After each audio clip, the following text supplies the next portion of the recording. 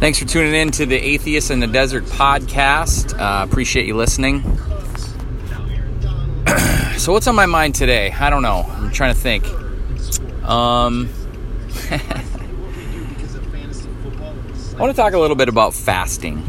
And the only reason I'm going to talk about it is because it's been kind of an interesting dynamic for me. Again, I don't know if you've been listening to me at all. I've been doing this fasting diet since July 2nd, and I've lost right around 20 pounds. And basically what it is I'm only eating in a small window of the day. So I started out fasting for 16 hours, and then I would eat within 8. And the idea is, since you're going so long, I mean, again, I don't want to go into a whole long detail of what the process is. You're trying to get your body into ketosis, and it starts to burn your reserve fat, and it's an interesting thing. So like I said, if you want to look into it, it's interesting. So I started out doing 16 and 8. Then I switched it to 17 and 7. So, and I always pick my eating window like in the afternoon, evening, because that's when I always used to do all my snacking, and that's like the worst time. So I figured if I'm going to snack, at least it's within that window. And then I switched to 18 and 6. So I don't eat for 18 hours. So basically the schedule I'm on right now is I eat from 3 to 9, and that's it. And I don't eat the rest of the day. And I also try when I'm in that window too to not eat 5 gallons of ice cream and 82 hamburgers. And the funny part is you can only eat so much. That's the thing. Your stomach's only so big. So even if you happen to cheat a little bit and eat more than you probably should, you're still only going to eat. I used to eat 3, 4, 5 meals a day that were 2,000 calories, So if I eat 2,000 calories within that window, hey, it doesn't feel as bad. And I've also added in a little bit of a 42-hour fast. And I've done 3 of those so far. And basically, I don't eat. So the program I'm at right now is 2 on, 1 off, 2 on. So basically, I still stick to my 18 and 6 plan, but I throw in a complete day of not eating. And I came off of that yesterday. And I think the reason I want to talk about it isn't necessarily, this isn't a health show and it's working well. And I do enjoy it. I do like it. It's been pretty good for me. Because you always feel like at some point of the day you can eat and you don't feel bad about eating. And what I do at 3 o'clock, I just have a little snack of something, and I try not to go crazy till dinner. And then I try to eat a fairly okay meal and not go crazy. But I've gone crazy on some days. But it's like it doesn't even matter. But the reason that I'm going to talk about fasting today, because it's an interesting concept. Because food was a very important part of my life. A lot of my day was spent on planning on when I'm going to eat, what I'm going to have. And when you remove that from a period of time, you have to get focused on other things. You have to get focused on something else. And just as an example, just this past Sunday, I decided to go the whole day without eating. And so I got focused on other things. I fixed my toilet, and you can understand if you've never fasted, it's almost kind of hard to explain. But I can understand why your spiritual and your religious philosophies recommend fasting. Because it makes you become more aware. You're not as distracted. You can get in tune with your... in order to pass the time, in the boredom, I can get involved in something else, whether it's work related, whether it's something around the house, whether it's with my kids, whether it's with a friend, my wife, whatever. I just feel more focused. And I think fasting can be a great tool. And again, I'm going to use this word, even though I don't know another way of describing it, but of increasing your spirituality. And when I was talking about the steps, if you listen to that, there's a line in there that says, having had a spiritual awakening. And I said, you can just remove the spiritual and just say, having had an awakening. I've become less and less interested lately in the verbiage of things. And I'm actually to a point now where it doesn't even really bother me anymore when people talk about God. Because again, they're labeling it something else. I have said from the start of this podcast that I'm all about the ever-changing flow of the universe. So in a sense, that's a power greater than me. The universe is greater than me, but at the same time, the universe is me. Because the universe is all-encompassing. So, I'm getting off topic a little bit, but so let's put a bookmark in that topic and go back to the fasting thing. The reason I believe that fasting can help you engage more is because you're not as distracted. If food is an important thing to you, and one thing I've noticed since I've been doing this is that food is a huge part of our everyday lives. And you think about it, every single corner, there's a fast food. You're bombarded with these ads. Oh, go get this. I'm always looking at Sonic's ads. Oh, you get the cherry berry mulch flush, whatever. They have those funny little commercials, and it almost feels like you should always be stuffing your face the way this, And one thing I've noticed that doing this is I don't have to be always stuffing my face. I can go periods of time where I can do other things. Just that awareness of fasting and being hungry. This mental state that it isn't even real. I just think I'm hungry. We're so trained that we need to have breakfast, lunch, and dinner. And even the health nuts have trained us to think that, we should, eat, 6 to 8 small meals a day because we got to constantly be feeding our body. Well, I don't think we do. And the whole process was that our ancestors, I'm not a complete study on the history of humans. I've done some reading about it, but it seems to me that they weren't eating 6 meals a day. In fact, they were probably eating 1 meal a day when they found it, especially the really ancient ones before they were hunting and gathering, when they were just hunting and they just, hey, I killed this animal, we can eat it, and that's it, like right now, I'm really hungry. It's 1 o'clock, I got 2 hours till I can have a snack, and I'm just able to focus a little more. I guess what it does is it makes you be more in tune with things around you. And I've noticed that since I've started this, I don't feel as anxious. I have more energy. That's the funny part. And it makes sense because it said in this book I read that you're tapping into I'll go into a 2-minute summary. You could think of your body's food reserves as a refrigerator and a freezer. You have your refrigerator, which is the short term, which is the glycogen, which is like your simple carbohydrates, sugar, things like that, flour or whatever. I don't know, I can't remember exactly, but it's the stuff that you eat that gives you a short burst of energy. And most of us, that's why we're usually constantly stuffing our faces, because we feel like, oh, I'm getting a little lightheaded, I better eat something. Well, the other part of your body, the long-term reserves, which I can't remember the name for it right this second, but basically the fat on your body that has energy as well, we never get there because we're constantly feeding our fridge. We never go into our freezer, which is the long-term storage on our body, the fat.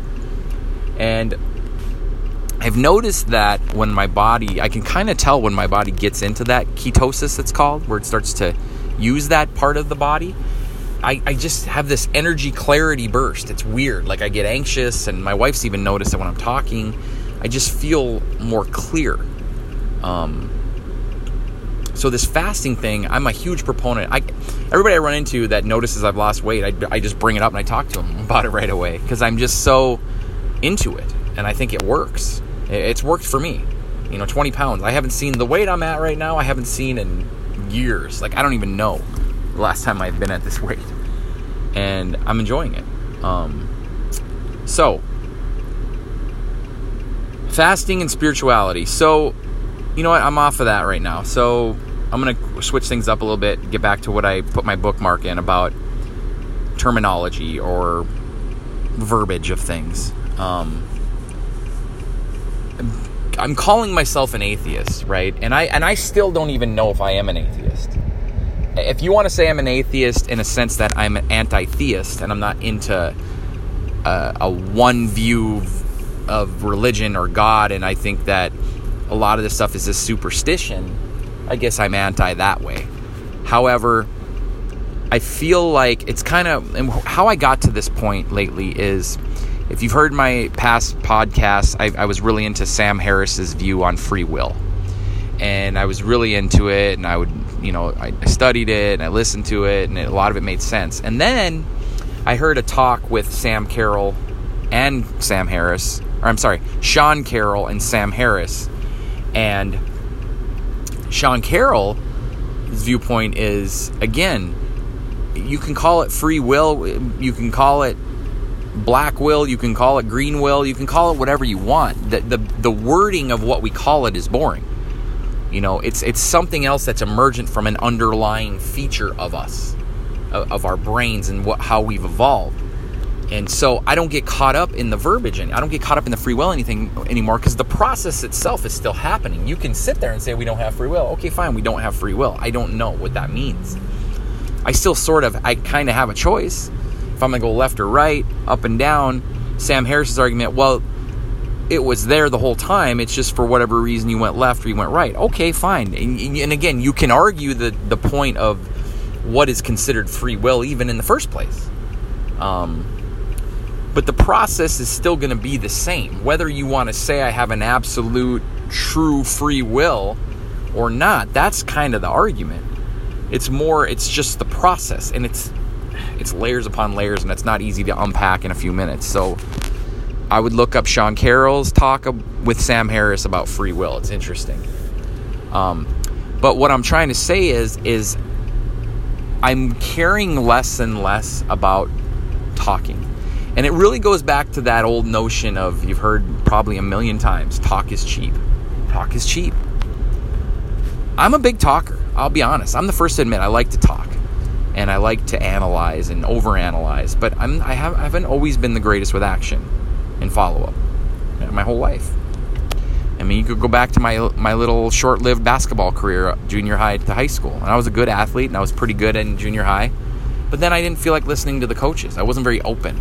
I thought this is the way I want to do it, and that's why I want to do it. And I never really grew anymore as a basketball player. I think that I could have continued. I'm not the tallest guy. I'm 5'9", 5'8", so I'm not, I don't think I would have been playing in the NBA, but I definitely think I could have for sure started on my high school, and maybe even a little more if I would have listened more and learned some more fundamentals and things like that. But it was so closed-minded.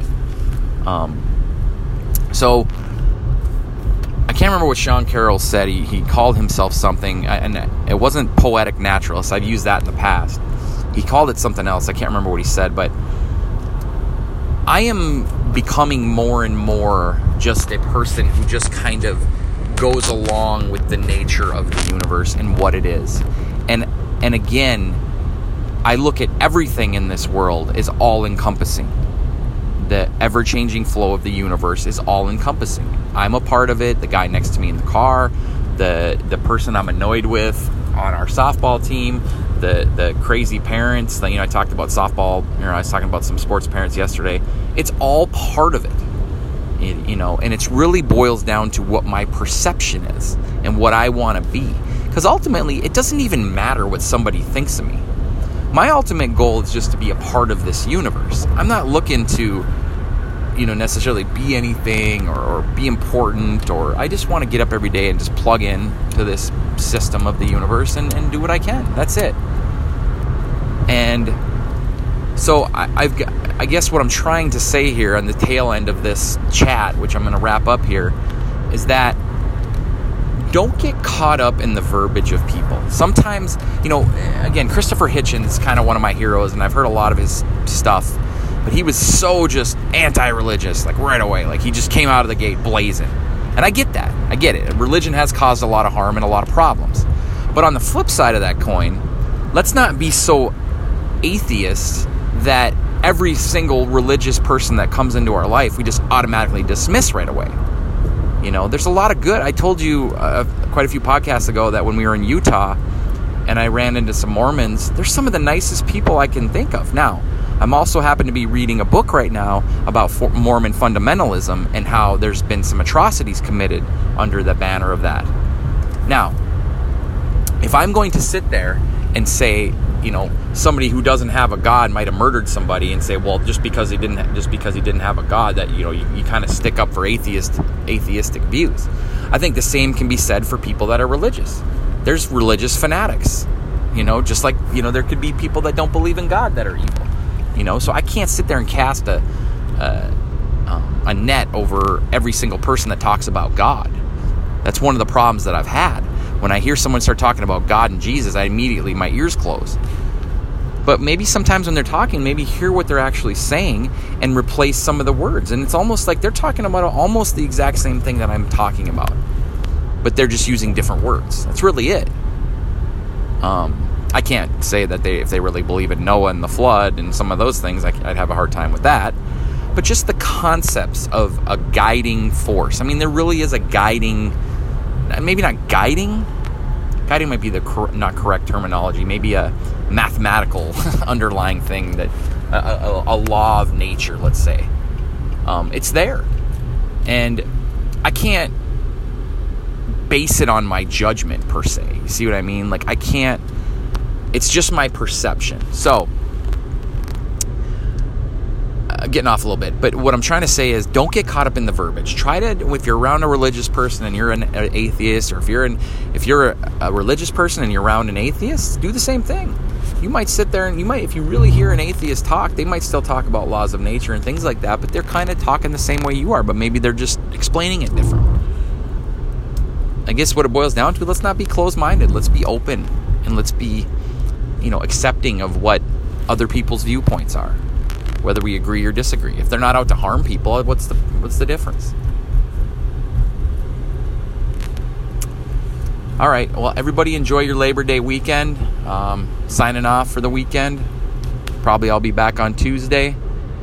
Got a weekend of baseball and my wife's 40th birthday, so that'll be interesting. All right. Take care.